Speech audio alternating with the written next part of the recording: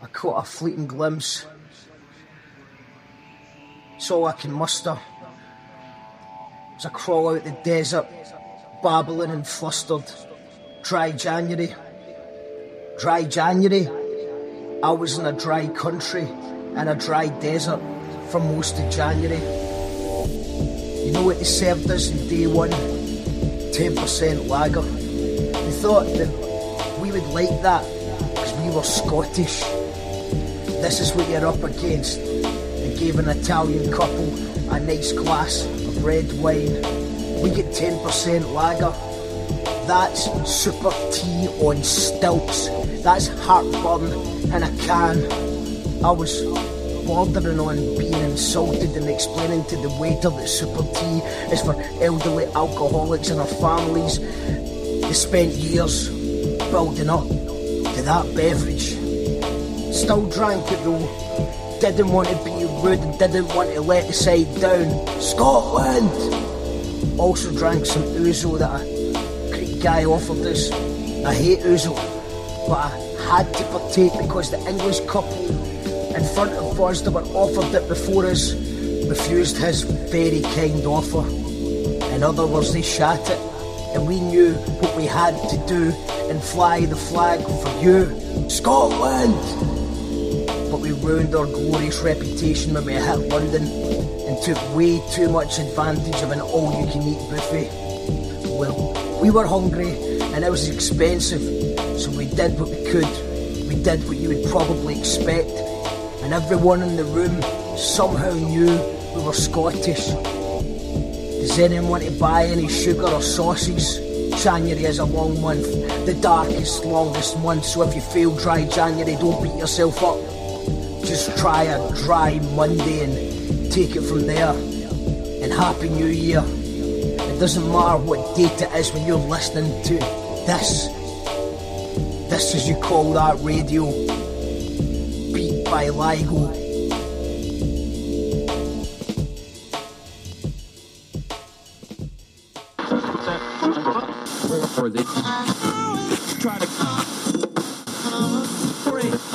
Brothers and sisters, may the peace that can only come from the one God be upon you. We are here to tell the people that we hear you.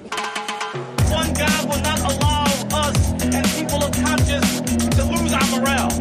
We see the crimes of this government, how they support every dictator and criminal on this earth. Sometimes you can feel down. Sometimes you're... Good afternoon, troubadours, and Happy New Year. Welcome to You Call That Radio. I know some of you probably think it's too late to say Happy New Year at this time of January, but no, it isn't. People say a lot of things. Some people say you can't drink green tea. But you can. I'm sipping on. It's not even green tea, it's peppermint tea right now. They've got all sorts these days. And even if you're listening to this late January, mid-February, late September, I'm still wishing you a Happy New Year, and I mean that. It doesn't matter what time of day or time of the year. You could be halfway through next year. It doesn't matter. I'm wishing you a very Happy New Year because it all starts right now, people. I'm actually quite energised by the chat I had with Darren Connell, which is coming up in a wee minute. We recorded at Astronomic Studio. Check out his new video. Abruptly, by the way, it's a belter. See, he started the year off well. And so can you. I have a feeling this is going to be a good year for everyone. The year of no more rage is upon us. So, learn a new word, buy a new hat, learn a new skill. My New Year's resolution is to fill out a form. Learn to fill out how to fill out a form. Because it's come to my attention that that's what a lot of artists do. They fill out forms, some guy rubber stamps it, and then they give you free money to record an album, go on like a tour of America, or run a festival where you can actually pay people what they're worth. Imagine just filling out a form and then having a budget. It's mental, isn't it? It's a real thing apparently, so I'll be looking into that this year. And I also want to learn the skill of rice, because I can cook rice. It took me a while, but I know how to cook rice. But I can never really work out how much rice I need to cook. Sometimes it's too much rice, sometimes it's not enough rice. But from now on, it will always be brown rice. Or maybe no rice, I can't remember. I think all rice is bad for you these days. So, let's just assume that everything is bad for you. You can't do it all right. You've just got to make little changes. So just make wee changes. You've got this. We've got this. Let's have a cracking year. Even if you're only tuned in November, start 2021 early, or just start 2020 late. It's only calendars, mate. It's all calendars. Don't let them tell you what to do. This is your year. This is my year. I'm going to prove it by putting my I don't know, maybe I did it once. Maybe my third ever scratch card on. So you do the same, you win the money. In fact, unless you're trying to cut out the gambling, then maybe avoid that. And just cut out all the bad stuff. Are you drinking too much beer? Or are you just maybe drinking the wrong beer? Maybe you just need to switch from 10 IPA. Because I am told that organic bevy, I think it's organic bevy, is apparently better for you. No hangovers, so I'm told. Aye. No, I'm only joking. Just scrap all the beer. Green tea, peppermint tea. I ordered a free packet of craft beer because they give it to you for the cost of delivery and then hope you don't cancel your direct debit. So my plan is to drink the free craft beer, then cancel the DD and pretend beer doesn't exist anymore. So I've had a few beers in January. But that's so good that January doesn't count, right? The year begins now. 1, 2, 3. Boom. Welcome to the new year. Things are going to be a hell of a lot different from now on. Don't worry about politics. Don't worry about World War III or a swine flu 2. You can't stop any of that. You can't stop Trump being re-elected. But what can you do? You can do a star jump. Right? So after 3. 1, 2, 3. Star jump. Now you're talking. This is kind of like my Hogmanay Facebook status update, because I was away, so I didn't really do one of those. You know, everyone does kind of like an Oscar speech about saying, I had an incredible year, like boasting, or they say that they had the shittest year. So it's like, I achieved so much, but it was pish. Or my year was tougher than yours. People love that. It's like guaranteed likes, just either of that. I mean, they either love it or they pretend to love it. I'm not sure. Either way, you still get the dopamine hits for the Facebook likes, don't you?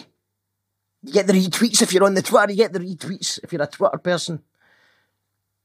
The most likes I ever had was when a pigeon shat in me on my birthday. We were eating lunch at a table in Glasgow outside alfresco dining. And the city centre is always risky, especially if you're smoking. But I usually keep all my personal shit off a public platform, which means everyone, because it's really nobody's business, is it? So I try and keep all that stuff away, which means everyone just assumes you're having the time of your life with no hassles. Now, any idea how much hard work and misery exists for us all to just stay alive? And I think that's just for everyone. I don't know. So maybe my New Year's resolution should be just to start complaining about everything. But people hate if you're just always moaning all the time. They see it as negative. And they hate it if you're always boasting and making humble brags as well. So what's the choice? You've got to either tell the truth or pretend things are cool. It's mad, isn't it? Instant communication's a beautiful gift and a horrible curse. and we can't get the genie back in the bottle. But on the plus side, we don't need phone boxes or phone books or any of that. In that sense, we're futuristic as fuck. So let's just call it a draw, my fellow Jetsons bastards. So we all had the best year, we all had the worst year. Right now, it's a new year. It's a new me. It's a new you. And you're about to hear some, honestly, very inspirational chat from Darren Connell. He plays Bobby in Scot Squad, which was commissioned for its 6th BBC series. It starts shooting again this year. His stand-up comedy is exceptional. It even got him the coveted You Call That Radio Comedian of the Year award. He's been sober, losing weight, cutting meat out of his diet, and genuinely actually just gave me a wee health kick up the arse after I left the studio. When I went to the supermarket, I ended up picking up vegan haggis for the bums. I quite like a vegan haggis, or is it a vegetarian haggis? I don't know if I've had the vegan haggis. I've had the vegetarian haggis and that was good. Or one of them's good and one of them's not, I can't remember. But I got lots of salad stuff. Give it a go, man. Give it a go. I'm not trying to become vegan just yet, but just making wee changes. You know, I cycled to this interview and I cycled back. So I'm in about it. I'm up for it. And hopefully this lasts and hopefully inspires you too. He's also a very funny guy as well, so it should be a good laugh. Happy, positive thoughts, people. Let's start the year in style. If you enjoy the show, remember to rate, subscribe, or tell people about it. Maybe share it on your social medias. All that stuff really helps. And thank you to all the Patreons who make this possible and keep this show advert free. So if you enjoy the show and want to support this show and be in with winning prizes such as what's the latest one? £280 tattoo from Custom Ink. So it's a £280 tattoo voucher. We've got Darren Connell tickets, loads of Celtic Connections goodies like beer jacket, playing with an orchestra. We've got loads of good stuff that you can also win as a bonus. So if you want to sign up, just go to patreon.com/You Call That Radio. So that's patreon.com/You Call That Radio. And thank you to everyone who's been supporting the show. One final thing before we go to the interview is we're also having a tribute night for LIGO, who you've heard his music in the show, like at the intros we normally do, his music. He sadly passed away last year, but we're having a tribute night on the 1st of February at the Icebox, and we'll be raising money for the Chrissy's House charity, and the lineup is incredible. It's too many names to mention, but it's a who's who of hip-hop in this country. So come along, show support for the night, pay respects to LIGO, and also raise money for Chrissy's House. Hope to see you there. Thank you, Patreons, and thank you, More Famous, for mastering the audio. Enjoy Darren Connell, and if you do enjoy it, make sure you get tickets for his Glasgow Comedy Festival show on the 13th and 14th of March. That's it. Thank you very much. Have a good New Year. Happy New Year. Happy New Year. Happy New Year. Happy New Year. Happy New Year. Happy New Year. Happy New Year. Hey there, a good year. Mark, thanks for having us on to You Call That Radio. I'm looking forward to having a chat today, mate. For anybody that doesn't know who I am, I'm Darren Connell. You might know me for Bobby for Scot Squad. Chips, cheese and doner, we're on it till the morning.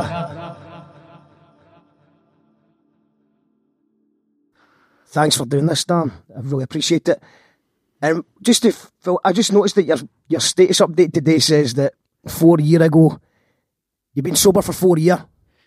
And that's good because this is a January episode, so we're doing a new year, new me chat. So you said that 4 years ago you got a tattoo. They said chips, cheese and doner, we're on it till tomorrow, on your left arse cheek. And people are sending... Sorry, explain. Well, you want a removal of your chips, cheese and doner were on it till tomorrow tattoo. Well, basically, I seen a viral video today, and it was a wee guy that was a beatboxer, and a drunk guy walked up to him, and he just started shouting, here we fucking go. And the wee beatboxer guy said, chips, cheese and doner, we're on it till tomorrow. So I just put as a laugh up on my Facebook, can I get tattoo removal suggestions? Because I've got it tattooed on Mars. And you got a lot of genuine people that have hit you with suggestions. People go, don't bother with the tattoo shops, go to clinics and that. Aye. Tagging their sister-in-law's like, you know a guy, didn't you just let us know? Well, I think it says a lot about you that you're back in the day. People think that you're capable of getting that tattooed in your left arse cheek. Aye. But it's also, think about all the comedy shows you've done, all the podcasts you've done, and you've never had to mention once that you had that in your arse cheek. So I think that's how I knew it was a wind up. I know, I'm pretty proud that people thought it was real though. It's like just saying randomly. Proud of 4 years sober, man. That's incredible. On the 17th of December there, I was 4 years. 4 years, man. It's been really quick. Aye, 4 years. And that was 17th of December, so that was, you actually chucked it before Christmas and New Year. Yeah. Because most people would go, oh, let's just get the festivities out the way first. One last hurrah. So that's why when sober January comes over and everybody starts the New Year's resolutions, I always feel sympathy and I know how hard it is. But I caught myself, see, in December, I did have that moment of, should I just get mad with it one last time? And I thought, it's now or never. If I don't do it now, I'm never going to do it. Yeah, that's great, man. 4 years. It's no, as a country as well, because not only, it's hard to do it for anyone anywhere in the world, but Scotland is especially difficult, and you, because you're in the entertainment industry, that makes it even more impressive. Yeah, thank you. And so recently you've lost loads of weight as well, man. You're looking good, mate. And you switched to a vegan diet. That's a year now, the vegan thing. Coming up for a year. I think February will be a year. So were you vegetarian before that, or did you just go straight into veganism? I went straight into veganism, but I was a vegetarian years ago when I was about 23. I was a veggie for about 2 years. I get food poisoning off a Chinese curry one night, and it was that bad. I ended up in hospital and just was hallucinating and stuff, and I never ate in about eight days or something. And when I did get my appetite back, I went to my mum's house and she gave us a bowl of mince, and I just looked at it and I thought, I can't eat that. No. But then I went back on the meat eventually. And but I've ballooned my whole life. I've ballooned like wild weight gain and. But about 9 months ago, I was nearly 20 stone. And I was like, I can't do this, man. I need to change my lifestyle. And to change it up. Was it pretty easy? Because I remember, I always think it's quite... One of my friends, you've probably heard this one a million times. Oh, I like the idea of being a vegetarian or a vegan, but it just seems like too much work. And one of my mates, Vicky, she just goes, it's not that difficult. You just don't eat meat. You know what I mean? It's not that difficult. Yeah. And the vegan food... And the options now are so delicious that you don't even think about it. But people just build it up to be this impossible thing. It's like, can you still eat wafer thin gammon, mate? And you're like, what do you think? What do you think? Oh, I don't think I could live without cheese. We'll just get vegan cheese. There's so many options. Is it vegan cheese? Is it, I've heard that they've stepped their game up. I tried vegan cheese a few years ago and it was absolutely horrific, man. Yeah. But I mean, once again, it may have just been a bad vegan cheese. See, I'm up for thinking about all these things because I mean, what is funny, you know, when Greg's bring out a vegan steak bake, the people that get angry that that's an option, that must be mad for you. It's mad for me to see that someone could be so anti-vegan that they get upset that there's an option in Greg's. Yeah, it's crazy. They're upset. Yeah, and you know, a lot of people kind of rubbish. I mean, basically, I was 20 stone. I was on antidepressants. I was the unhealthiest I've ever been in my life. Then I went vegan, and it's made me go medication free. I've went from a 42 in a waist to a 34 in a waist. Amazing. I would say that it's removed a darkness from my life, like things like suicidal thoughts. And then I'd go online and say, there's a connection here with the veganism. This is what's happened to me and this is what it's done for my life. Yeah. And then somebody will say, full of shite, mate. How can you just have a rolling sausage, mate? Have a rolling sausage. That's another one as well. You can have a. Why did they have sausage? There's no sausage. You know what I mean?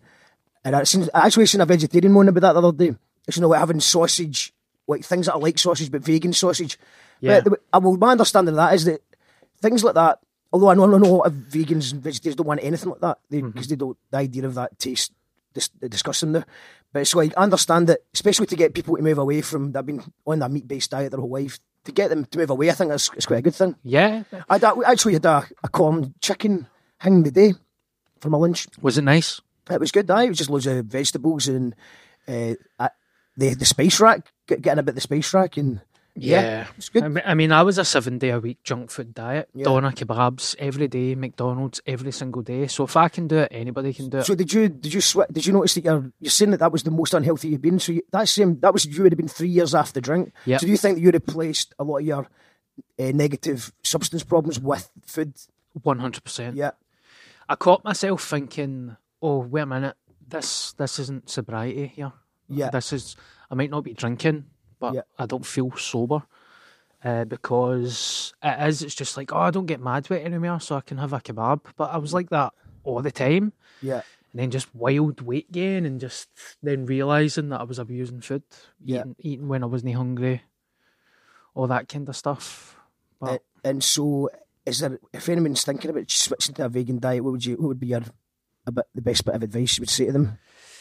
I mean, if you're from Glasgow or wherever you come from, I just put into Google vegan Glasgow and just seen what came up. Glasgow is one of the best cities about, apparently. Yes. For options. Go into a vegan restaurant and just start talking to the waiters and the waitresses, got, ask them questions. You get mono, 13th note, stereo. Yeah. I was in mono today. Aye. I had a cheeseburger. Yeah. It was lovely. Yeah. You go into a place like, any of these places and just ask them questions. If you know a vegan, just pick their brain. And But you can't. It's right. Corn chicken. That's not vegan, though, is it? That's No.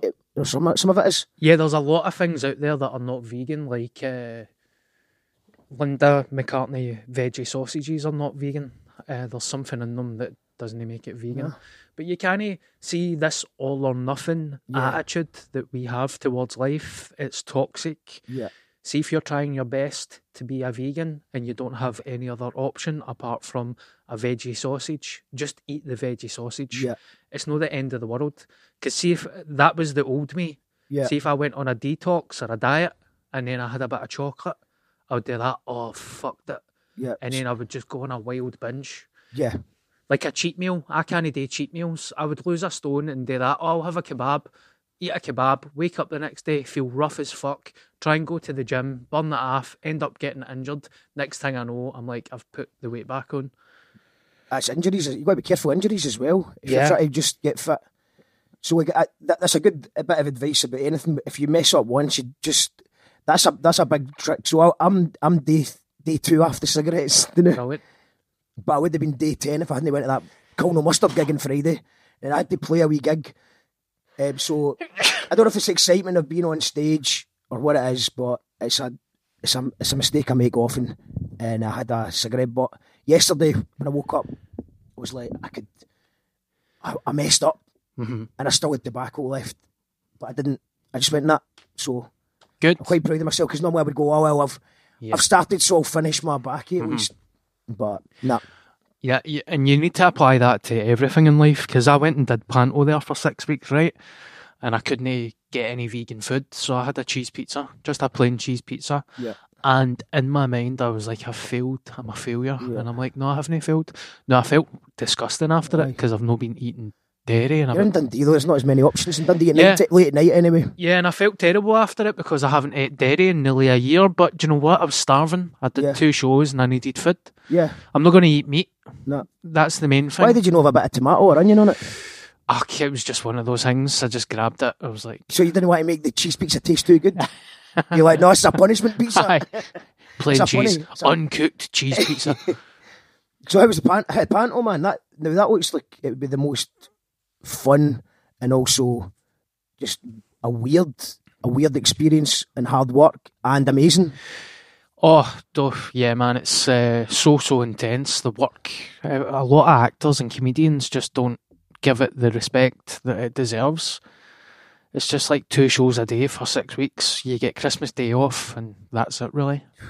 It is so rewarding, though, and it's some laugh, and it's brilliant. Who was on the lineup? Tom Ury. Oh, yeah, Tom. Big Bob for River City, and a few other comedians and actresses, which they were all great. It was a wee family. It was brilliant. I definitely missed my routine, though. I've got a good structure in Glasgow, a nice wee just basic structure that I live by. What's that? Just gym, eating healthy, gigging at night, doing my thing during the day. But over in Dundee, man, it was just like gig after gig. Yeah, it was like genuinely. I thought we couldn't help but laugh. Me and a guy thought it was Wednesday, and it turned out that it was Sunday. Just you end up in this wee panto bubble of not being aware of what day it is or where you are. And it's a surreal day to day that you're doing. It's not a normal show. What was it? What was the show? It was Snow White. It's a Snow White. So you're living the Snow White lifestyle. Aye, the huntsman. I was the huntsman, so it was mental, mate. But I'm just glad to be back in Glasgow and in about the diet never really slipped, but just good to be back in about the exercise. Yeah. Did you not do the gym when you were over there? Oh, never had a minute, mate. Yeah. I was in a college campus with no Wi-Fi. Yeah. It was up, breakfast, show, lunch, show, dinner, bed for 6 weeks. That's right. I ended up chain smoking cigars. Cigars? Yep. See, I've not noticed yet. You the last time I seen you, you were on the vape. You chucked the vape. Chucked the vape, aye. Yeah. Because I chucked the booze and I was like, all right, I might just start vaping. Yeah. Started to smoke. This is how obsessed I've always been with my weight, mate. I was like, see if I get like sweetie flavoured vapes, that will keep me off the biscuits. the biscuit flavoured. Aye. Yeah. So I got a vape with no tobacco in it. It was just flavoured. Right. And I was like, I've never got this out my fucking mouth. Yeah. Honestly, man, you're always sucking it. I'm talking about vapes, by the way. That's. I mean, the first time. I'm not going to slag the vapes because the first time I tried to quit smoking, I was just a heavy smoker. Aye. So bringing the vape in it just showed you that there was another way to beat it. But the last 8 times I've quit smoking, this is quite often.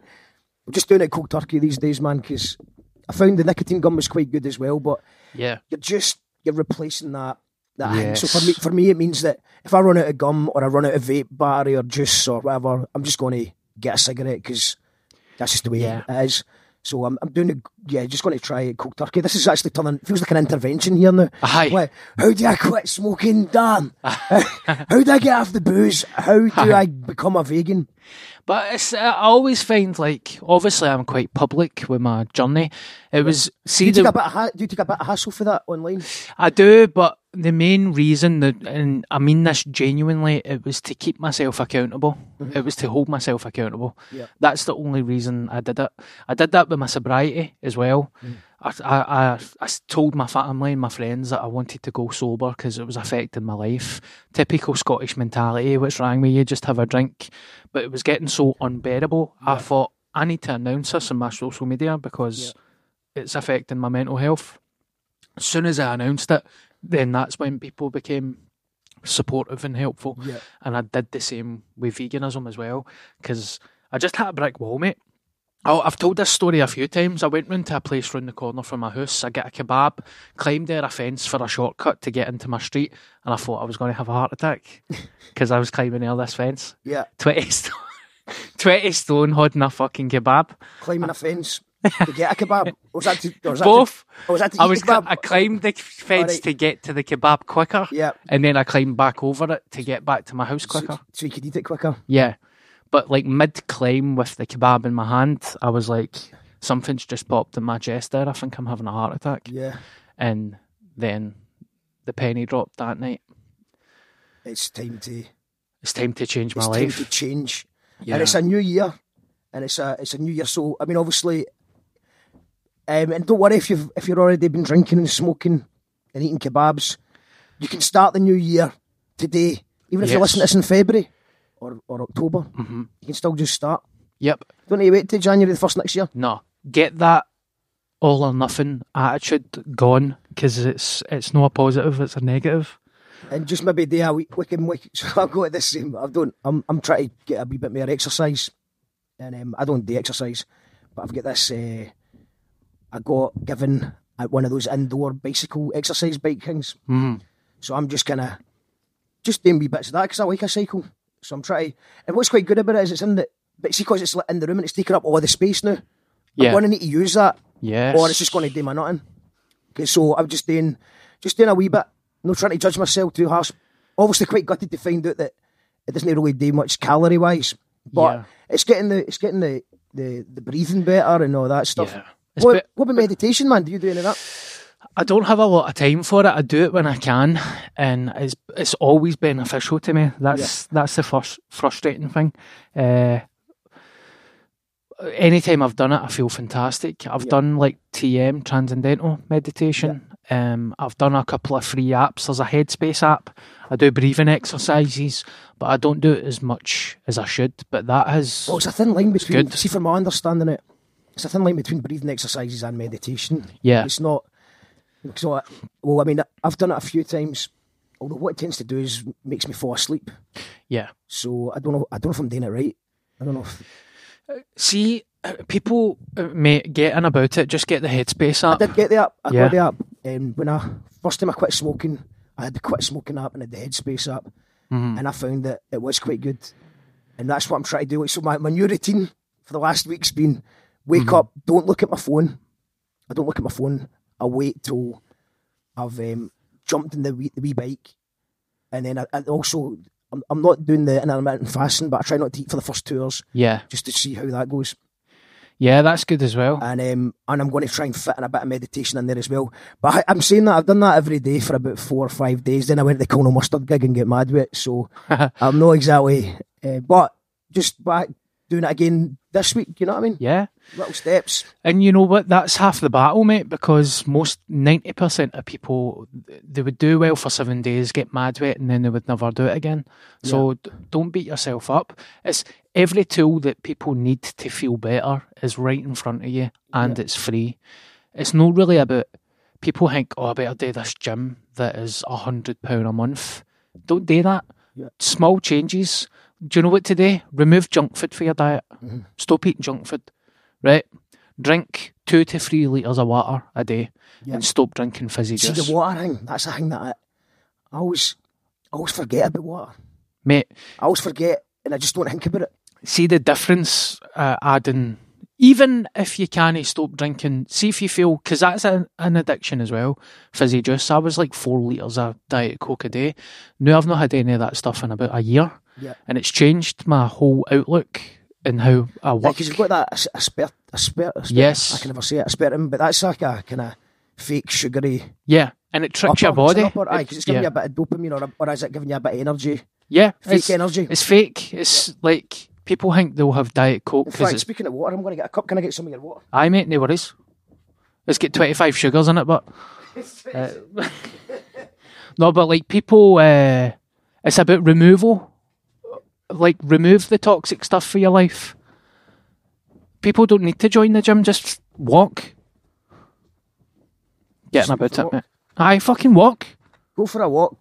That's fizzy water, by the way. That's all right. Because people get a wee bit weird with fizzy water. I know. I seen Bede Owen and Sage Francis. They were perplexed why there's so much fizzy water in Europe, according to them. Aye. Apparently it doesn't exist in America. Sure it does. I love it. I'm getting all right with it. Jo got me into it. She likes it with a bit of vodka. Oh. The first time I tried it, I was like, it's absolutely minging. But then, if it's summer at a festival, it's actually all right. Good to get you half a ginger, mate. Oh, aye. To be honest, I've actually been quite good. It's been quite good at getting me off the ginger. Iron Brew, fucking up Iron Brew. Because at that point I was like, you know what, I've got a moral objection to Coca-Cola and all that. Yeah. And then all the other ones are pretty shit to me. So I'm kind of been after fizzy juice. I'm the same, I know. Look, as they changed it. Changed the sugar. Saved my life. One of the last ones was San Pellegrino for my sugar done. The Tory Fantas, as they call them. The wee hats, they've got the wee hats on. And but I think after Brexit we'll be lucky to get the wee hats on or any of Any of our fizzy juice. Fizzy juice is dead. Brexit killed it. You should see me climb over a fence now, by the way. I'm fucking flying at it. Can you fly over a fence? Son? Yep. Don't even touch it, mate. I jump at it like a horse. Well, maybe you could actually solve the issue of Brexit. And obviously, the only issue of Brexit is that we need the Big Ben to bong at 11 o'clock on the 31st of January. So you could just jump up and sort that out, save the country, do an embarrassing crowdfunder. Mate, there's a lot of things that I try my hardest not to get involved in, but see, when I realised that Johnston, Boris was trying to get a GoFundMe page for fucking Big Ben, like, I ain't bother, mate. I'd rather donate it to somebody that needs an operation or something. That's the thing, it's actually £500,000, but it's not like, it's actually apparently already getting fixed anyway, but it's just to speed it up so we can get one big bong at 11 o'clock. A fucking idiot. And it's like, if everyone, we better do it because it's going to be we don't want to be, we'll be a laughing stock if we don't have where the fuck was this 350 million quid a week we were going to get for the NHS? Can we not use some of that money? Why does he always look like he's just woke up? I think he's on the ching, man. I think he's definitely on something. Mad for the gear. Aye, well, I mean, you can't be like that unless you've got something wrong with you. Aye. I don't know, I think he's... but also, the other news topic of the week is the royal family is... they've split up. No, they've split up. It's like, remember Mark Loon left Take That? No, it was Robbie Williams left Take That. Ginger Spice left the Spice Girls. Oh. It's the one of them. They're just off. Did you see the viral video about that? No. Prince Harry was given an interview. It's really cool. Yeah. I'm sure you could dig it out, no bother. Basically, a journalist is saying, why are you leaving? And he says, if you knew what I knew, you'd walk away. Is that what he said, then? Yeah. And it is like, everybody's like, okay. And he's like, I've got a family now and I've got a kid. Obviously, I'm bastardising this, but along those lines, he did say that. You think he's going to spill the beans? Well, once he's got some safety. I mean, he seems like for someone who's in that kind of life, William and Harry seem, you can relate to them. They just seem like normal people surrounded by fucking lizards. You're only half lizard. Aye, they're only half but lizard. they do. It's like I kind of feel. Well, they didn't ask to get born into it. Yeah, it's a very strange. I think the Prince Andrew, like the sweaty uncle, the sweaty uncle's probably been the nail in the coffin. Like, no, we need to get the fuck away from here. Yeah, because there's only so many times you can, make excuses and brush aside that kind of stuff before you're like, no, wait a minute. But people are like, oh, what are they going to do? Oh, a bit skint, man. What about that fucking weirdo, the guy that hangs about outside the palace? You know, the guy with the Union Jack hat and stuff and all the badges? He's absolutely devastated. He's I can't support Harry anymore. I don't understand why he's doing this. Like, mate, take his laptop off him, by the way. He's going... He's got the Princess Diana plates. Aye. Get the plates set. Do you think, like, Harry's sitting in the palace with his Wayne and he's like, don't let that cunt anywhere near this house. Aye. Don't let him in here. People, there's a big crowd of them, man. I mean, I don't know if it's almost so unrealistic to where we're from in Scotland, where everyone I know, the idea that you would go to Buckingham Palace when the royal baby's about to be born, people are like, oh, she's in labour, and there's like a crowd gathers outside Buckingham Palace, like, oh, wonder if it's going to be a guy, or, having opinions, having an opinion on it. Yeah.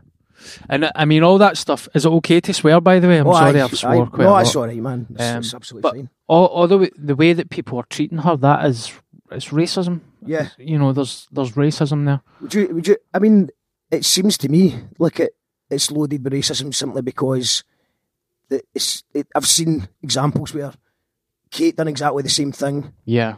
Like the cradling the baby thing. Mm-hmm. So Kate cradled the baby in a photo and went, oh, look at this maternal woman. Mm-hmm. And then when Meghan done it, it was like, she's, why is she doing this? She's weird the way she's doing it. Yeah.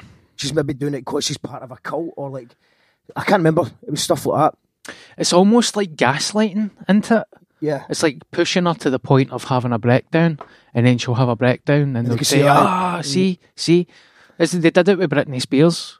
Yeah, there's a really good South Park episode about the harvest, I think it's called. Yes. And there was like Britney Spears ends up having a meltdown, and then I think it ends with them looking at the next upcoming pop star. Like this seems like next year's going to be a good harvest. It does seem like we just like to push people to the breaking point. But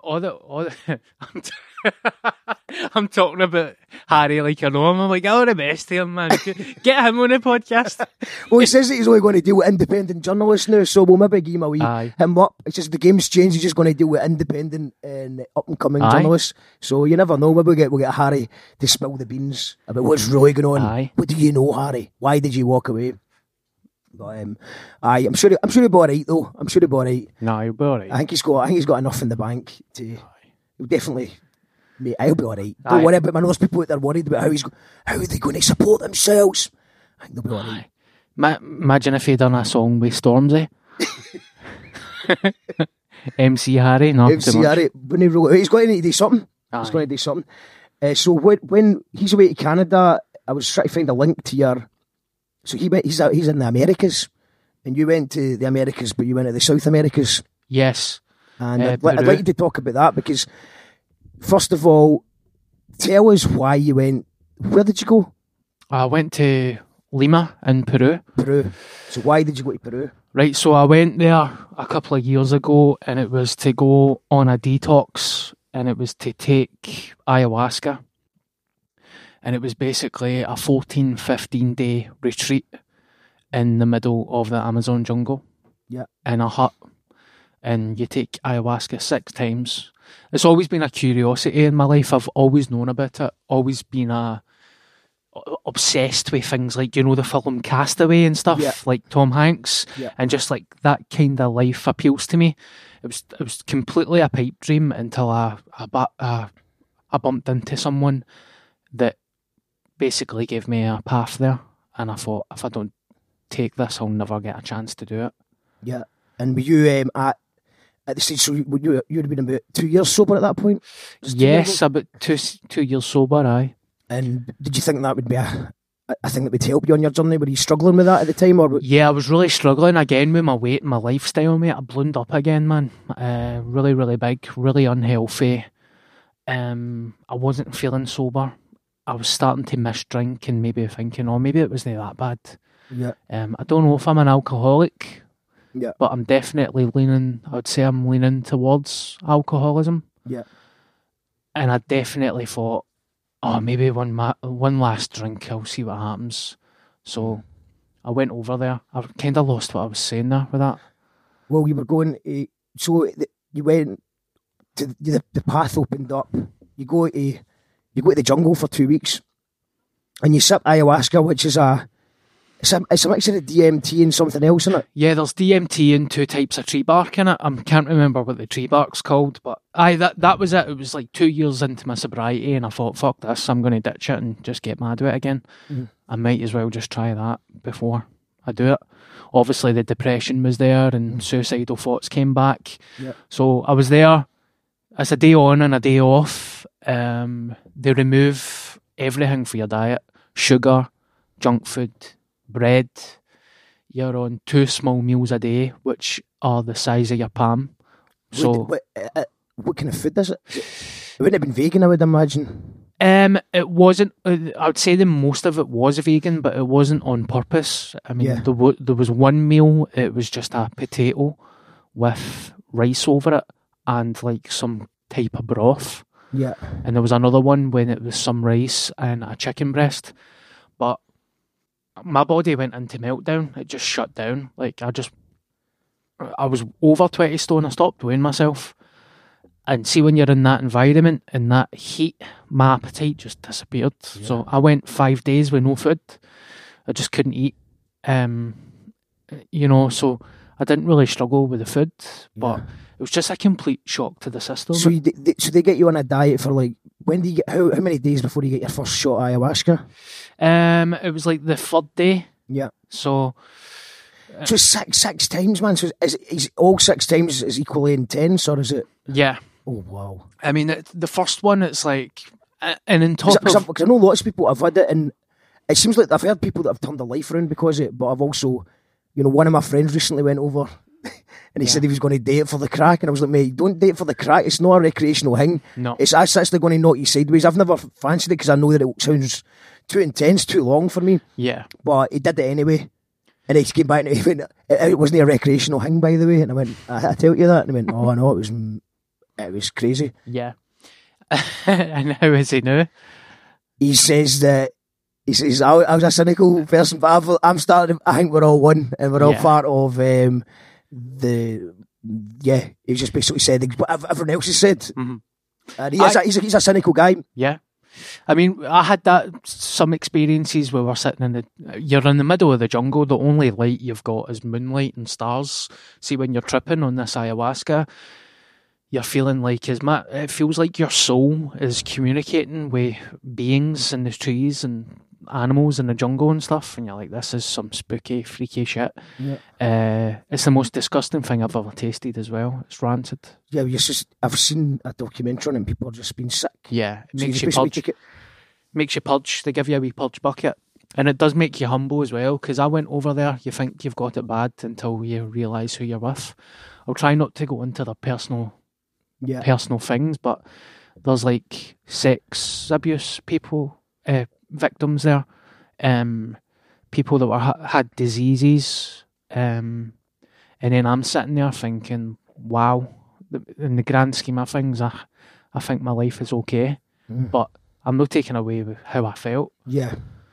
But it makes you shine a light on yourself and think, maybe I think it's always the toughest thing when you're feeling low, is to feel gratitude, which is obviously seems easy in theory, but the reality is it's not always easy. But when you do something like that, it does maybe remind you that you've got a lot to be thankful for you.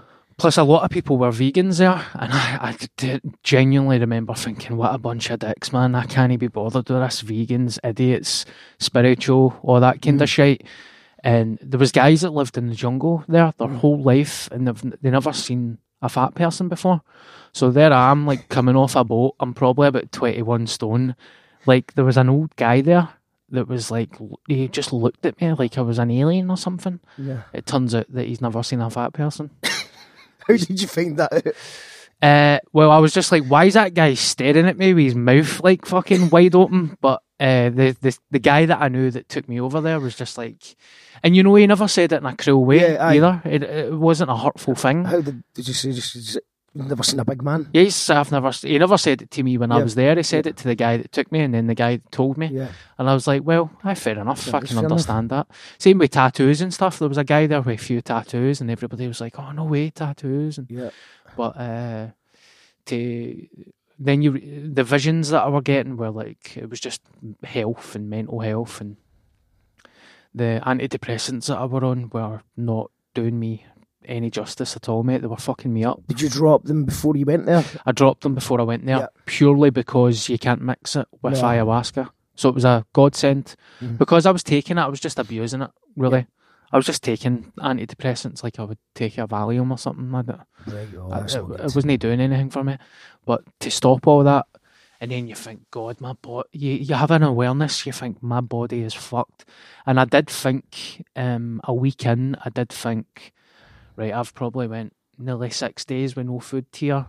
I'm starting to look at my feet and stuff, and I was like, I might die here. Like, that did enter my mind.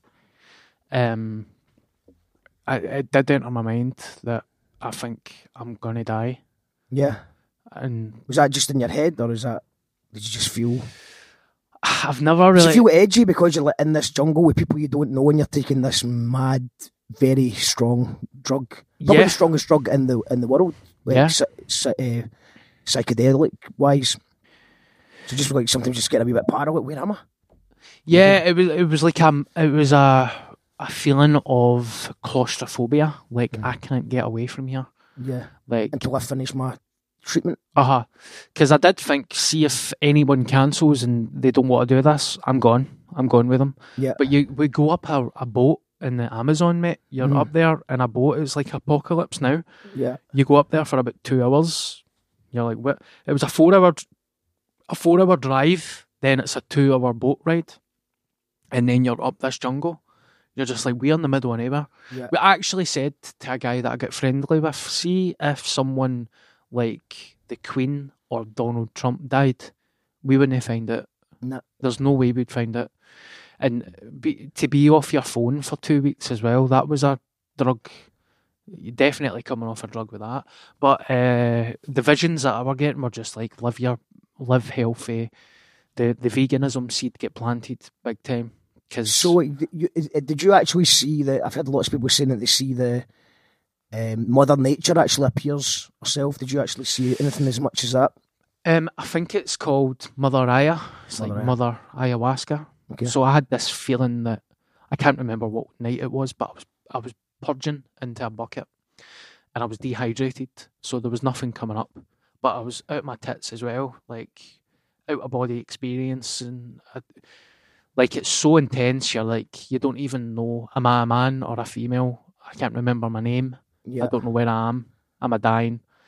But when I was purging, I had this feeling that there was a female beside me, and I could see a female figure beside me, and I could see figures beside the women.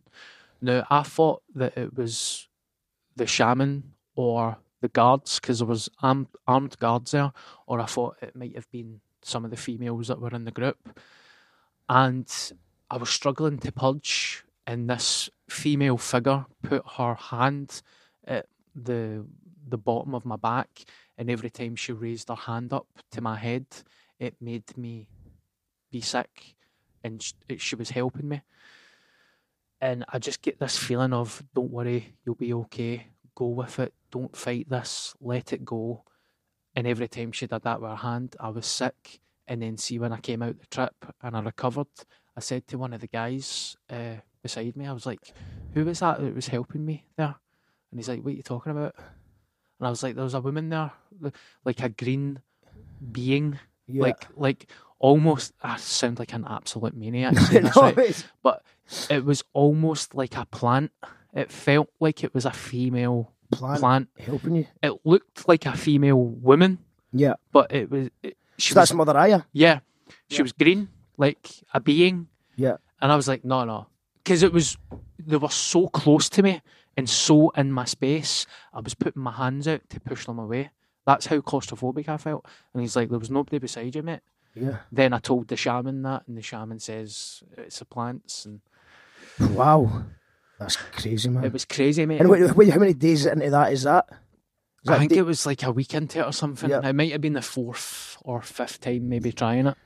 So then, after you try it the 6th time, do you get a few days to recover, and then do you eat food again? It was a day on and a day off. Right. A day on, day off, day on, day off. 2 meals a day. But at that point, I was just like, take my meal back. I'm not eating that. Yeah.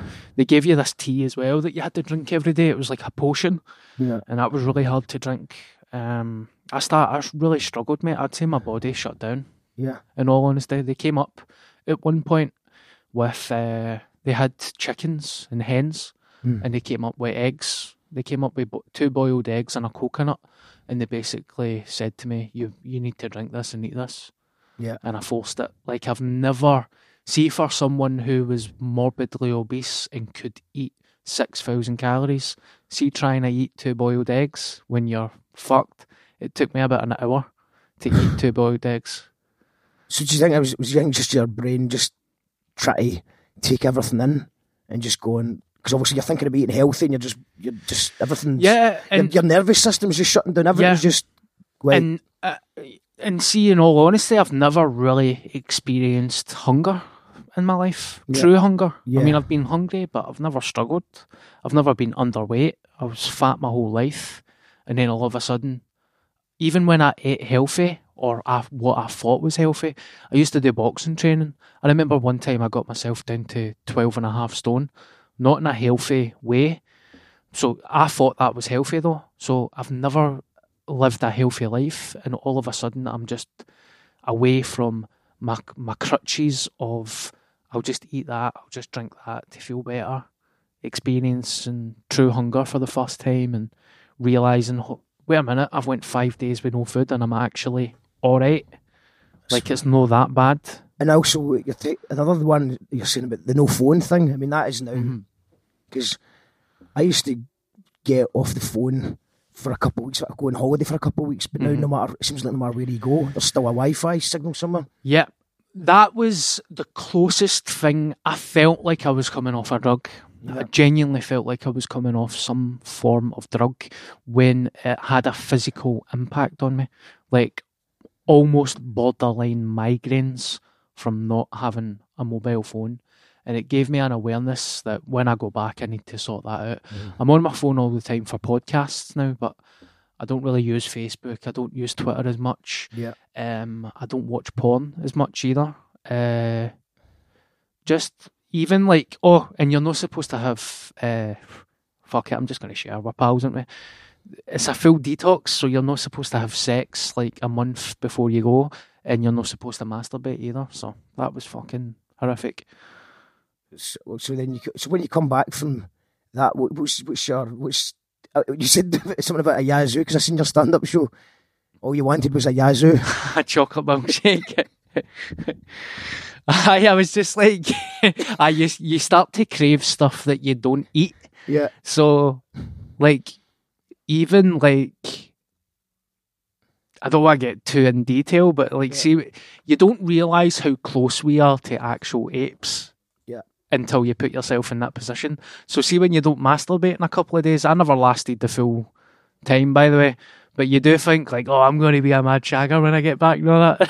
Because it is, you feel like you're in a wee prison cell or something. Yeah. But then you start fantasising about food, and I was like, I really want a chocolate Yazoo with ice cubes. I'm going to get a glass, I'm going to freeze it in the freezer, I'm going to get ice cubes, I'm going to put chocolate milk in it, and I'm going to drink this chocolate milkshake. But then I was craving things like chicken nuggets. I never ever eat chicken nuggets with like mayonnaise and stuff and cheese.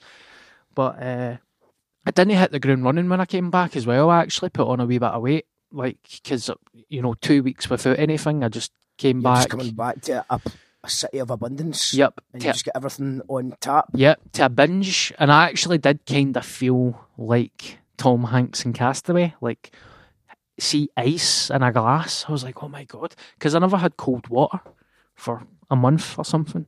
That was another part of the detox. You can't drink cold water. See, even just taking shower. I never had a shower, never brushed my teeth properly. I was literally just abandoned in the jungle, in a hut with a bed, a couple of candles. I had a self-help book regarding sobriety, and I had a Bear Grylls book, and I had a pad and a bit of paper, and that's all I had. Did you get good material with it? I wrote a show. Yep. I wrote a show when I was there. Yeah. But what a strange feeling, man, to go without all that stuff. But it wasn't. Was it overwhelming? Would you recommend it to other people? No, I wouldn't. What the fuck? Just go to TripAdvisor report. What would you give it in TripAdvisor? Just save your money and go to Ibiza.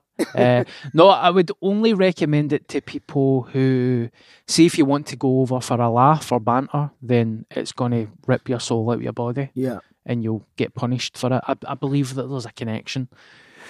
I wouldn't recommend it unless you feel like you really need it. Yeah. There's a few people that have got in touch with me, and I know that they felt the way I used to feel, just this urge to do it, and it was always in the back of my head.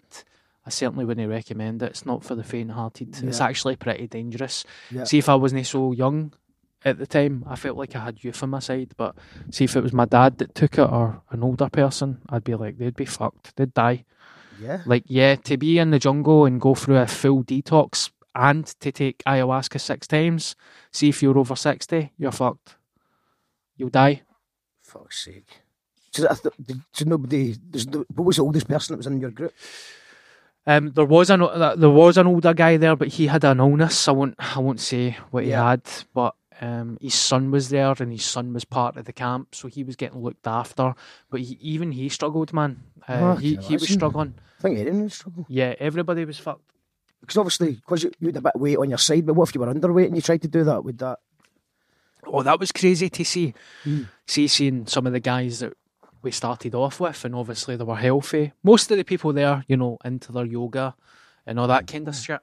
And then after 2 weeks, they were just like skeletons. You ever done a yoga yourself? I've did some of the hot yoga, Yeah. but you know, with a Kappa t-shirt on and my... Well, I had a back injury for a while, and it turned out after 4 months of absolute pain and waiting for a specialist to look at me. Because there was people saying, you know, at the festival scene, there's people going, "Oh, I can do a bit of Reiki," or I was just like, stay away from my back. Just everyone stay away until I get an actual NHS specialist. It was about 6 months altogether I waited to get seen. And they just gave me some exercises I could have found on the website. But you're just hoping you're going to get given a magic pill. You just take it. But it was just a few exercises. And then technically the exercises is a form of yoga because you're technically just doing some stretches and stuff. Yeah. And now I know what, now I can feel it like. See if I do. I think I got a really bad injury moving amps at Knockengorrick or something. And that's where it came from. But now I can, it's not went away, I've just fixed it. But I now notice if I spend too long sitting down at the desk or whatever, I need to just do the exercises and stretch again. Just getting older, I think, as well, man. Just got to look after yourself a bit better. I think. Definitely. You know, when you're younger, you've just got what is it, the last of, I don't know. But so yeah, that's a form of yoga, but getting about the it's hot yoga. So hot yoga is actually like you're doing it all, but they've just put in a sauna. Yeah. T-shirt on, bottle of water. You're in for 90 minutes. It's very good. I loved it. Even when I was heavy, I did it. Yeah. But I've not got 90 minutes. I can't do that. I've not got time for that. But I'd recommend it for anybody. I've did Reiki or Reiki. That was good. I ended up crying after it for some reason. Yeah. Fuck knows. But it was that's a good sign though, for these things, isn't it? I felt great. I also did one of the major things that made me go vegan was I went into one of these. See, when I fucked my back climbing over that fence. Yeah. Well, that's what happened. I climbed to the fence and fucked my back, basically. Yeah. Then I went into a Chinese herbalist shop, and they did, what's the ones they stick the pins? Acupuncture? Acupuncture, aye. Right, so this guy, Chinese doctor, was like sticking these pins in my back. I could barely walk. He could barely speak English. I'm just trapped in this room, and he got his grandson through to... what's it called? To tell me what he was saying. All right, translate. Yep. So it's like this 5-year-old Chinese child. 5-year-old. I'm like lying there in my pants, morbidly obese. My tits are hovering near the table, not like hanging off the side of the table. And he's like, his granddad's speaking in Chinese, and then the kid's like, "Yeah, too fat, need to lose weight." Too fat, and I was like, I know. Right. But like, I'm not disagreeing with you, pal, but can you face the other fucking side of the wall? Yeah. That was a humbling experience. Would you think about acupuncture? Did that help? No, it actually... See, if I wasn't good-natured, I would have probably phoned the police. I was like, that was a botched, I went in, and see, after it, I could literally barely walk. Yeah. I struggled. At one point, I was like, how am I going to get my denims on? I can't bend. I can't move my legs. And so it got much noticeably worse? Yeah, it got worse to the point that I got outside. I had to phone my pal, and I thought, like, I might have to go to the hospital here. Yeah. But, you know, that was sobering as well, because I was like, a lot of this has got to do with my weight here. Well, I mean, that's why I waited to get some NHS help on it, because... it was just so much conflicting stuff, and I think back's interesting because it feels like some things work for some people and some things don't work for others, and you've got people that swear by acupuncture, and other people who said it didn't do anything, and other people who say but probably seek professional help first, and then maybe try these things out, because you never know. There's one of many tools that can be used, but I would never recommend that to anyone. Maybe that was just a one-off bad experience I had, but get the NHS first. So you're saying you're busy, so you don't have 90 minutes, so you don't have 90 minutes, you're just doing, what you're doing, focusing on the now, you're right, Scottish Squad, have you finished filming the new Scottish Squad? Or you? No, but it's coming back this year, so I think it might be March, we're filming it in March. Yeah. Is that the 5th season? 6th season, man. Yeah. That's great, man. So, I mean, I have got 90 minutes, but see, by the time I go to hot yoga, there's so much about hot yoga. You have to go in with an empty belly. You need to drink 2 litres of water before you go in. Then it's a 90-minute class, and then you have to sit and chill for about 20 minutes after it. Right. So it's too much. And then how do you feel after? Do you just feel like pure relax? You You want to feel just chill out? unbelievable. It's Yeah, amazing. you feel good, but obviously that would rule out working after it. Yeah, I mean, because you're shattered and exhausted and starving as well. So Yeah, so you I just don't drive, so the time you get up your road, man, that's half your day Yeah, took up. But I've got Scott Squad coming up. I've just been cast in a play called I'm Not a Billy, He's a Tim. with the wee man. The Wee Man Yeah. and Chris Taylor at the auditorium this year. How, is that just a one day thing? Or is Yeah, it I think that's the big one, and then there'll be 4 wee dates. Nothing's been confirmed yet, but that's been running for a wee while. And this is the sequel, innit? yes, So, yeah, I remember the first one kicking about. singing I'm Not a Billy, He's a Tim Yeah. too. Yeah. Yeah, it's been doing well. Yeah, because that's one of the. I try not to do New Year's resolutions, but it's to do more work this year. Nothing's been 100% confirmed yet, but I'm doing a tour this year as well. A Scottish stand-up tour. Yeah. I think it's maybe 14 or 15 gigs. Oh, that'd be Aberdeen and Dundee and all that. Great, man. Back at the Glasgow Comedy Festival in March. Yep, get the plug in. Aye, at the Stand Comedy Club. It's a show. It's going to be called Chuckle Town. Essentially, what we spoke about there, but with punchlines at the end of it. And just that's it, really. But keep my head down, just get on with it.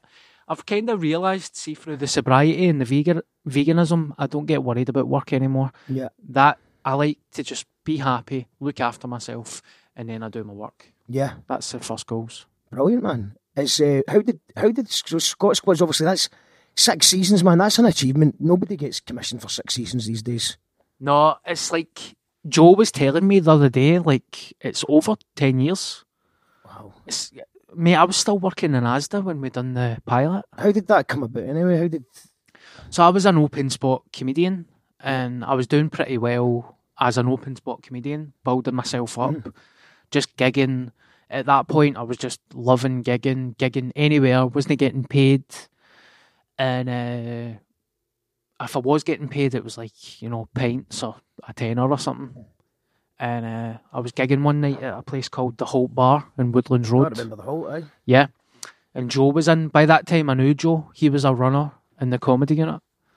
And I did a gig. And after it, Joe said, I'm working on this thing. We've got an audition on Friday at the comedy unit if you want to do it.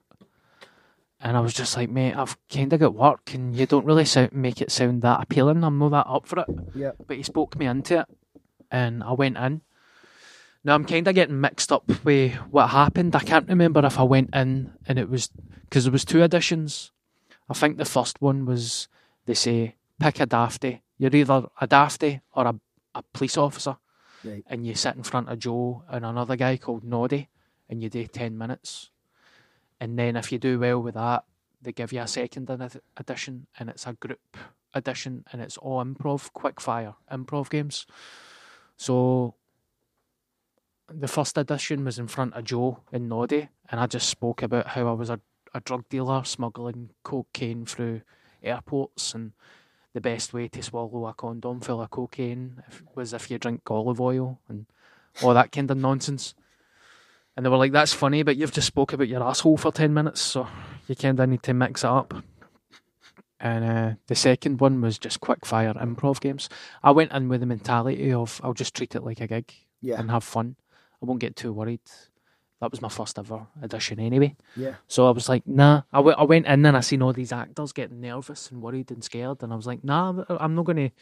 I've worked hard to get this and I'm not going to ruin it with being nervous. And I had great fun. I had great fun. I remember getting some good laughs in the room. But what Joe did tell me was like, you were too mental, like you were too cartoonish and dead surreal. You could never be a police officer. And I thought, oh no, I've not got this. You could be a dafty. But that's what he said. He only took his 5 months to tell us that. But Aye. then we created the character together. Me and Joe did it together. Joe basically came up with this concept of you will be a local nuisance who runs into a police station and you will annoy a police officer. That's what he said. And then the 2 of us sat together and we created Bobby Muir together. Yeah. Bobby was a nickname that a comedian gave me. Gus Limburn used to call me Bobby all the time, and I thought it was funny for some reason. And Muir was a guy, you might have heard of him, the Reverend Obadiah Steppenwolf. Oh, yeah, yeah. So his real name is Jim Muir, and I thought a wee tip of the hat to a comedy genius. Yeah. And then we just came up with the rest of it. The rest is history. Yeah, it is indeed, man. It's like, it's so mainstream. Everyone knows it. Do you know what I mean? It's like everybody. So what, do you get stopped in the street as Bobby, or you don't look like Bobby though? You know, I love you for saying that, mate. That means a lot. No, you know, but I wouldn't. You know, I mean, I don't. You know, I know. All you're really doing is putting on a pair of glasses. But that's the thing. Those glasses are my old glasses. I used to wear them when I was younger. Proper NHS specs. That's another reason why I went on the health kick and grew the beard and stuff. Yeah, we've got the beard as well. So I mean, now you don't. Because I was like, I don't get much else acting work, even though I'm trying. There's a thin line. Am I going to get typecast? Is this me? You know, people don't realise that Bobby was a character at one point. So I was like, nah, time to lose a bit of beef, grow a beard, and getting about it. So you just been doing a few auditions? Not much, really. I mean, it's so... Have you got an agent and stuff? Yeah, I've got an agent, aye. And she's lovely. I've got 3 agents, actually. Three cracking women that are always behind me and always have my back. But, you know... Obviously, you're so busy. I mean, if you add up Scott Squad, the time that takes, pantomime, and your comedy stuff, then, you know, there's no loads of time, really, is there? Yeah, mate. And you know what? The pool was so small in Scotland that people will always be like, here, why don't you get on River City? And you're like, aye, mate, if life was that easy. Or Still Game. Get on the Still Game. Can Bobby go on Still Game? Jack and Victor and Bobby's wee cousin. Kevin Bridges. I know, mate. Just have a chat with Kevin Bridges and... Aye, I seen him in a pub the other day and I'll phone him, right? I'll phone him, get him to get you on that live at the Apollo, mate. It's, if only... People, even with River City, like, River City's a great show. Yeah. But there's 20,000 actors in Scotland. What gives me the right to get a part in River City? I'm not even a trained actor. I'm not doubting myself and putting myself down, but... People are desperate and there's not a lot of work out there, so I'm quite happy with what I'm getting. Oh, you're doing great, man. I mean, at River City as well, I imagine that'd be such a demanding schedule as well. Oh, yeah. It's, you know, if you're doing... Crazy, it's like... Or any soaps at all. Mm-hmm. You know what I mean? It's a lot. So, I've actually got a couple of questions for you. Yes. Because I know that you're running out of time. But we've got some questions for the page, because we get... But we post on our group. So it's like we've got Patreons. If you want to support the show, you go to patreon.com/You Call That Radio. And so I messaged them today to say, you get any questions for Dan? So let's just see what they've said. 2 seconds, man. Why don't you get on River City? Yeah, you heard the Billy Connolly? He does the comedy. You should just hang with Billy Connolly. Billy Connolly's vegan. Brilliant. Brilliant. Okay, so so you so just do a quick plug for your comedy gig while we do this. Yes, I am gigging at the Glasgow International Comedy Festival at the Stand Comedy Club on March 10:30, and my show is called Chuckletown. It's Friday the 12th and Saturday the 13th of March. 10:30 on a Friday and 6:30 on a Saturday.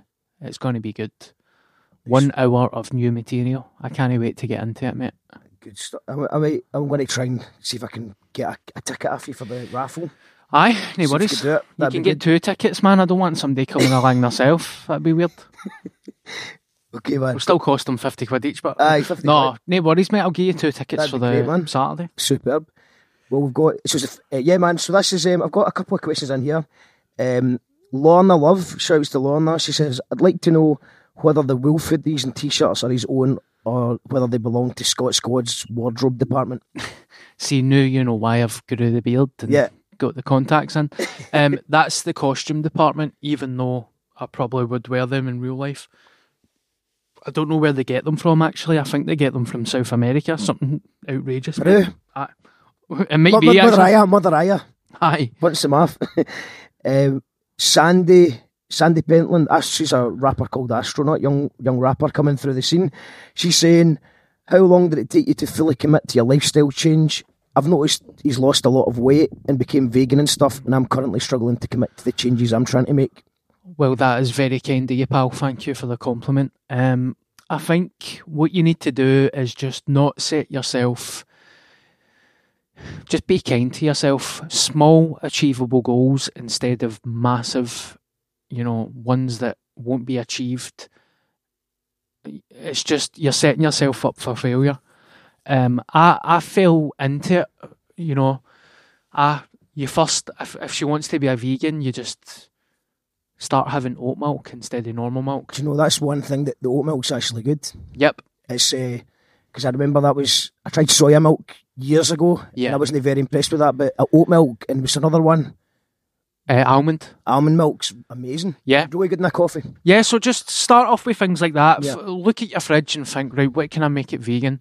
Take away milk and replace it with oat milk. It'll last longer as well, and you'll save money. If you want butter, just get olive oil butter instead of regular butter. You can get vegan cheese. I mean, none of it is really good for you anyway, but see if you just want to make that transition, just go for it. What's the pickled stuff you're on about? The pickled cabbages and stuff. Oh, fermented food. Fermented food. Because it's like when I was in South Korea and we had a lot of that stuff and it was lovely. Mm-hmm. We're going to be a K. Kimchi. Kimchi, I think. Kimchi, man. That stuff. It's pickled cabbage. Where do you get that stuff? You're not getting that in the... You can get it in Glasgow. Aye. So you can get it from... you can go to Kimchi Cult, which is a wee Korean restaurant, All right, cool. and get it as a side. Or you can buy it from a place in Glasgow called Quality Vitamins and Herbs. I used to go in there all the time. Just get a big jar of it. Yeah, man. And gut health. Gut health is a major, major thing. There's a lot of people that are depressed in Scotland, and I believe that it's just through an awful diet and lifestyle. See, in Asia, they're so ahead of us in so many ways. They say that your gut is your second brain. Yeah. So you've got two brains, the brain and your heart. They say, well, it might even be three brains. They say that your heart's like a brain. So, and there's a lot of science coming up. And obviously, we've been told that for centuries. Yeah. But this is science is now starting to say yeah. that a lot of the old adages are actually bang on. Yeah, and it's true. See, the term "you are what you eat." It's true. When I started eating all that stuff, I'm used to it now. But when I started eating kimchi and sauerkraut, drinking kombucha, not eating junk food, I almost felt like a mild euphoria, like a happiness. It was just, just be kind to yourself. Don't do anything hardcore. What about this for a theory? So if your gut health is a brain, and you're on stomach pills like, omeprazole or something to stop heartburn, acid reflux, could that affect your gut instinct and make you make bad decisions? I would agree with you there. Yeah. I read something the other day that it wasn't paracetamol. What's the other one? Ibuprofen. It might be that there's something in that affects your gut biome. Yeah. So how many people would take that? I mean, I used to be a tradesman. Yeah. Your back and your legs are fucked every day. You're taking it every day. Yeah, there was actually a thing I want about as well. It can affect your empathy as well. So if you're on just small people, the way people react differently if they're taking placebos compared to ibuprofen. Yeah. So you could be maybe affecting it if you're taking it. But at the end of the day, if you're in pain, you need to take painkillers, obviously. But just these are long term things we're not really looking into that much. Yeah. But I would say just try and eat as raw as possible. Like have a salad. Sometimes I fucking scud a full onion, mate, with a salad. A red onion, no bother. Yeah. You can never get enough of the good stuff. See, never calorie count things like a meathead guy was like that to me. It's all about calories in and calories out. You could put on weight eating broccoli, and I said to him, "Well, how much fucking broccoli do you need to eat to put on weight?" Do you know what I mean? Yeah. You'd probably die if you ate that much broccoli to put on weight. You can never ever get enough of the good stuff. Just get And if the thing is, well, a lot of people think about it.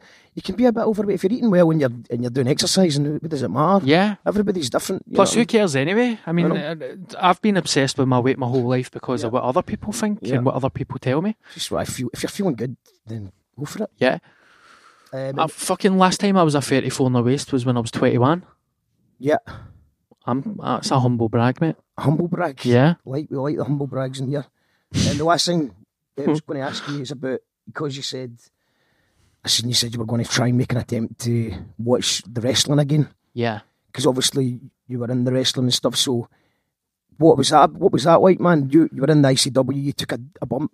And yeah. Grado was putting on a family show at the Pavilion, and it was on the same day that I had a show at East Kilbride that night, a stand-up show. And he just said, we'd like you to come along, pretend that you're Bobby. You go in, take a bump, because I did a wee bit of training anyway, even though it wasn't for years. And you for wrestling training? Yeah, the asylum. Did you go for it? I did. Was that just to get fit, or were you considering it as a thing? It was a bit of everything, to be honest. And I did get fit, and I lost a bit of weight, but I get injured during it. I get injured mid-run, and I just had this kind of thing, like, I'm self-employed, this is hardcore, I won't be getting paid. You need to work, you need to do a lot of work before you... Yeah, I had to go up to Stockpile with an injury. I can't remember what the injury was called, but it was my entire right side of my body was basically sprained.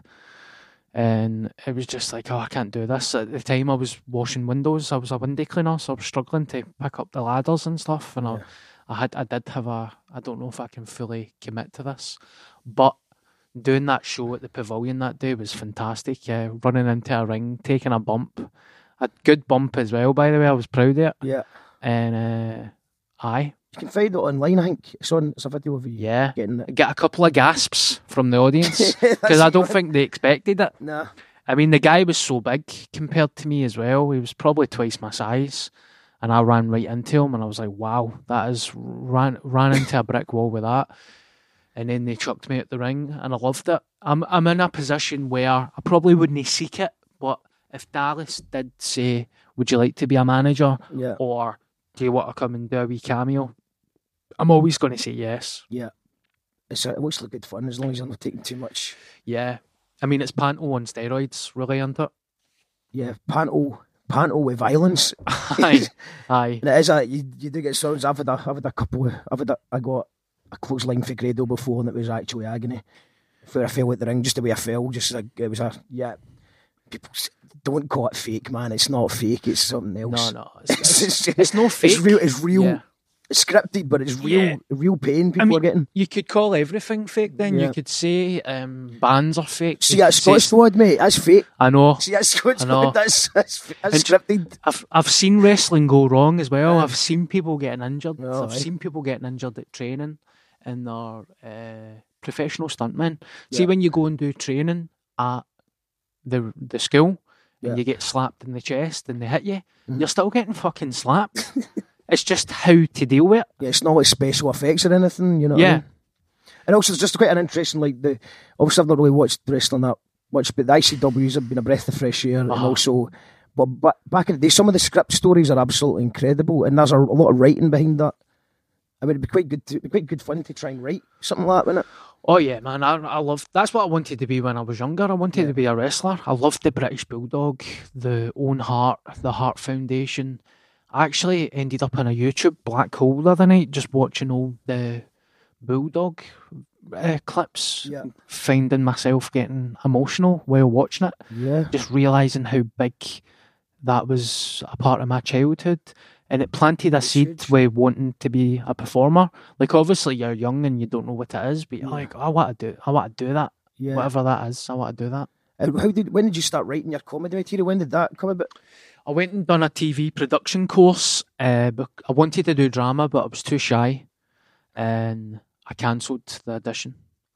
So I went and did TV production and sound recording, because in my silly mind I thought that would still be acting, and it isn't. And about 3-4 months into the course, I lost interest. And at that stage of my life, right up until I started doing stand-up, I was so manic and always trying to make people laugh. And a guy in the course was like, you should try stand-up comedy. And I didn't know what it was. I didn't know what that word meant. I knew that Eddie Murphy did it because of Raw and Billy Connolly, and that was it. I've never heard of the Stand Comedy Club. I never knew you could get comedy clubs or anything like that. And he was like, the Stand do an amateur night. You could go down and do 5 minutes. All you need to do is write 5 minutes of material. And a light bulb went off in my head. I was like, oh, these crazy thoughts that are going through my head at 100 mile per hour, I can structure that and put that into a set. And that's how I get fascinated by stand-up.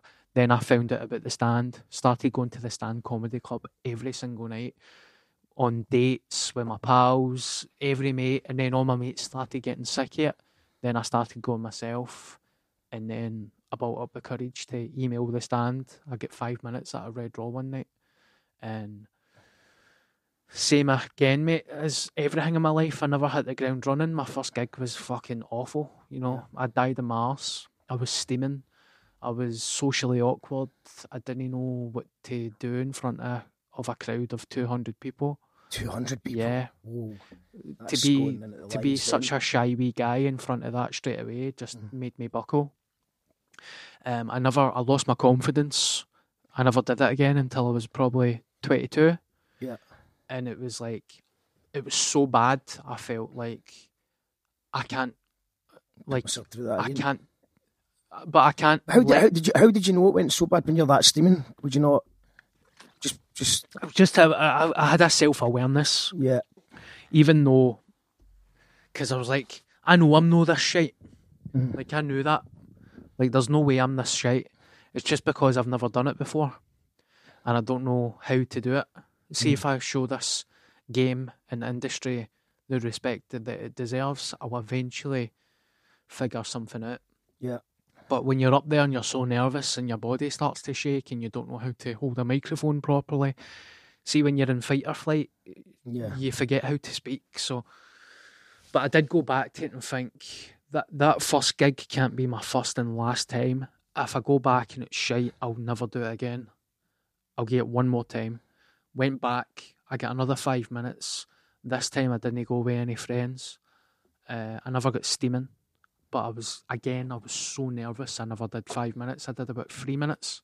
But I get 2 big laughs. And it was enough to think, I've got something here.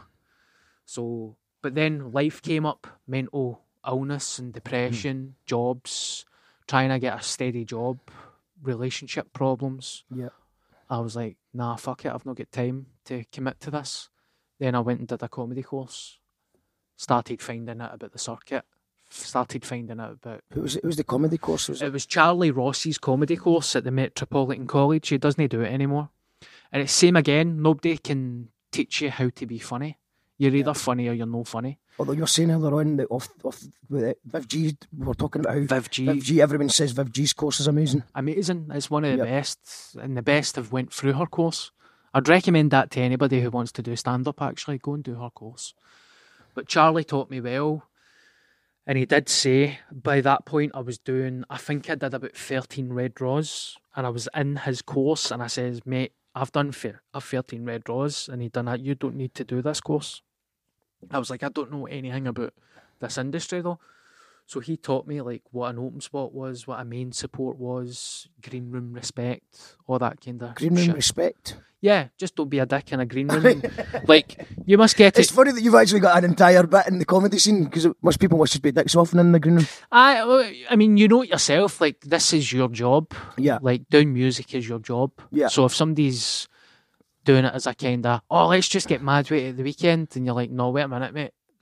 We're trying to run a gig here. This is a night. Yeah, well, I mean, we selling tickets. Yeah, we did. The early on in the early days, we certainly like to have a few shandies. Yeah, myself included. By the way, I'm not preaching. But yeah, I mean, I can imagine that, especially with comedy, people obviously they're doing comedy for a laugh. Yeah, but it's about defining what a laugh is. You know what I mean? You're doing something because comedy is. Yeah, and by plus, definition a laugh. But you're just it's going to attract, like, you know, people that are the funny guy in their crowd of friends that aren't necessarily comedians, but Yeah. they're just the funny guy for their pals. So they might have a bit of banter, but Yeah. how does that translate to actually being a professional?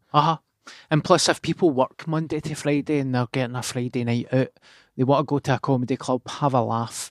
They don't want to watch somebody that's just kind of half-arsing fucking about, steaming on stage. You know, people are there to get entertained, and then you can get steaming after the gig.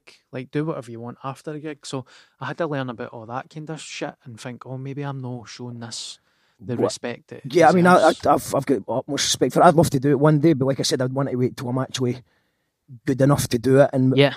because I've watched comedy go bad, man. I mean, you get bad gigs in every industry, Yeah. but the comedy bad gigs seem to be just a bit worse than like someone having a bad musical gig. There's usually something that you can take away from a musical gig, whether it's the drummer's good or there's something all right. But when It's a comedy wee goes bit- bad, it's quite hard to watch. Aye, I've been there. Thankfully, it's not been like that for a while, but aye, it's good. That course was great because I entered a competition called the Scottish Comedian of the Year. And You won. You call that Radio Comedian of the Year. I don't know if you've heard this yet. Who? You won it. Did I? Aye. I should have brought you a wee plaque or something. Who? When? Well, I just gave you the award at the last show. Honestly? Aye. So congratulations. You call that radio's first ever Comedian of the Year. Yeah. You can put that in your CV. Brilliant. Or maybe Cheers, make mate. you a certificate or something. No, that's cool. Yeah. Thank you very much. So what was but the Scottish Comedian of the Year, that's quite a big deal though, isn't it? Yeah, it was a big deal. I was like, Charlie said, you've missed the cut-off date for this competition, but I know the promoter. Do you want in? I could say to him. And Charlie entered as well, and I entered. And I got to the final, and so did Charlie.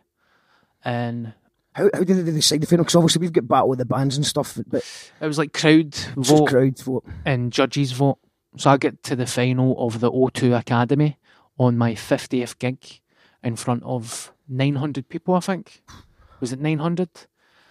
And that was my 50th. And then for the next year, I got about 150 gigs without asking anybody. And then, you just find your voice and Yeah. work it out. And when you're just wait for actually writing as a comedian, do you just write? Do you just get a good line and then work your way back from it, or do you just? Yeah, I try to keep it. I mean, I've got a lot of things that I set in place that other people might think I'm mental, but you know what? It works for me. I don't write out my stuff word for word because if it becomes scripted, then I think it just doesn't feel genuine. Also, you can trip yourself over it if you're scripting something. So if you've actually got a specific way you're wanting to say it, Yeah. then if you just get a word out of place and it starts getting a bit back to front.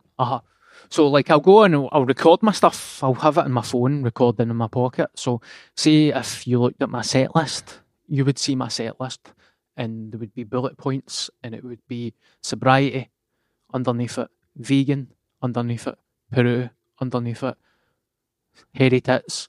Do you know what I mean?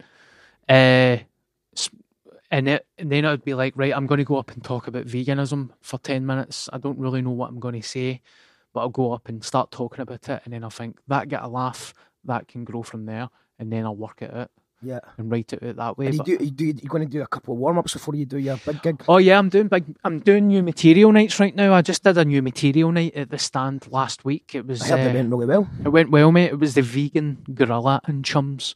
I hosted it with 5 other comedians. Very, very funny comedians. Glasgow needs new material nights. Yeah. And I haven't compared much, even though I've been doing stand-up for about 10 years. I haven't hosted. And I was like, no, I need to start doing things this year that I wouldn't normally do. And hosting was one of them. I went up and I loved every single second of it. Hopefully I can turn that gig into a regular thing and just get people that I love to try out new material. Well, I'm trying out new material. But the main purpose that I did that was for my Glasgow Comedy Festival show. Because when that's there in March, it has to be a polished hour of material. And do you ever just pop up at open mic nights or something just to try things out? Or Yeah, mate, I'm good to go, man. Anywhere. Especially this year, been pretty laid back the last couple of years, but I would walk into a pub and see if there's a band on or something, I'd be like, can I do 10 minutes? Yeah.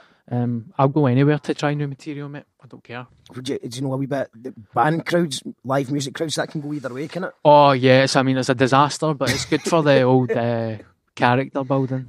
Also, if you can get a laugh in a live music crowd, you know that you're onto something. Aye. Okay, cool, man. Right, well, that's us at 5:15, man. I know you've got to get away. So, anything else, man? Any final thoughts? Nothing really else. I'm actually taking my nephews for a pizza tonight because they were in. Are you making them vegan pizza, vegan cheese? No, they're eating normal pizza. Are they allowed? Are they? Aye, be bastards. They were in a show called Dead Waterfell with David Tennant. Right. Oh, yeah. Aye. They get cast in that. So is that the one that was shot in Irvine? I think some of it was. Yeah. Aye. I think the woman. Unless I'm getting mixed up, but I know there's a girl from Irvine who's just moved. No, she lives in London, but she's from Irvine originally, and she brought the show back with David Tennant. But I hope maybe I've got them mixed up. I don't know. My sister-in-law answered a open casting call on Facebook, and then they get cast in it as main characters. Brilliant. So the only reason I'm taking them is so I can try and get work. But what a surreal feeling, man. Aye. We Bradley, he's only 5 and Aaron's like 8, and they've been cast in this Channel 4 drama. It's mental. They've hit the ground running. I know. I'm like, yous won't be doing a fucking panto in Dundee. We dicks. Right, well, thanks very much for doing this, mate. And we'll see you on March the 12th. March the 12th at the stand. Nice one, mate. Thank you very much.